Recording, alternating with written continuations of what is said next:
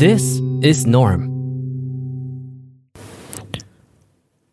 Hi there, this is Norm. Pretty quickly, I found this interesting website where you can learn a lot of skills for free for the entirety of April. It's called Pluralsight.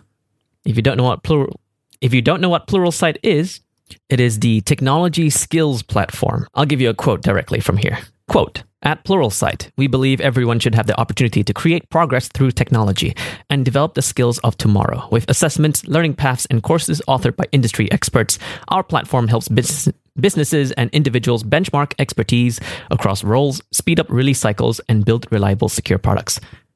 Now that we're stuck at home, maybe you want to consider learning a new skill. Pluralsight is doing it for free for the entirety of the month. Some example courses can range from software development, so Python, JavaScript, Java, C, web development, mobile development, or IT ops, becoming a data professional in big data, SQL, and using Oracle.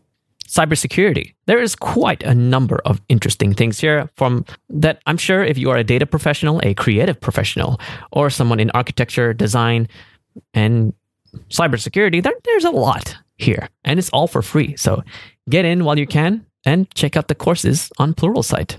Props to them. That's thenorm.com.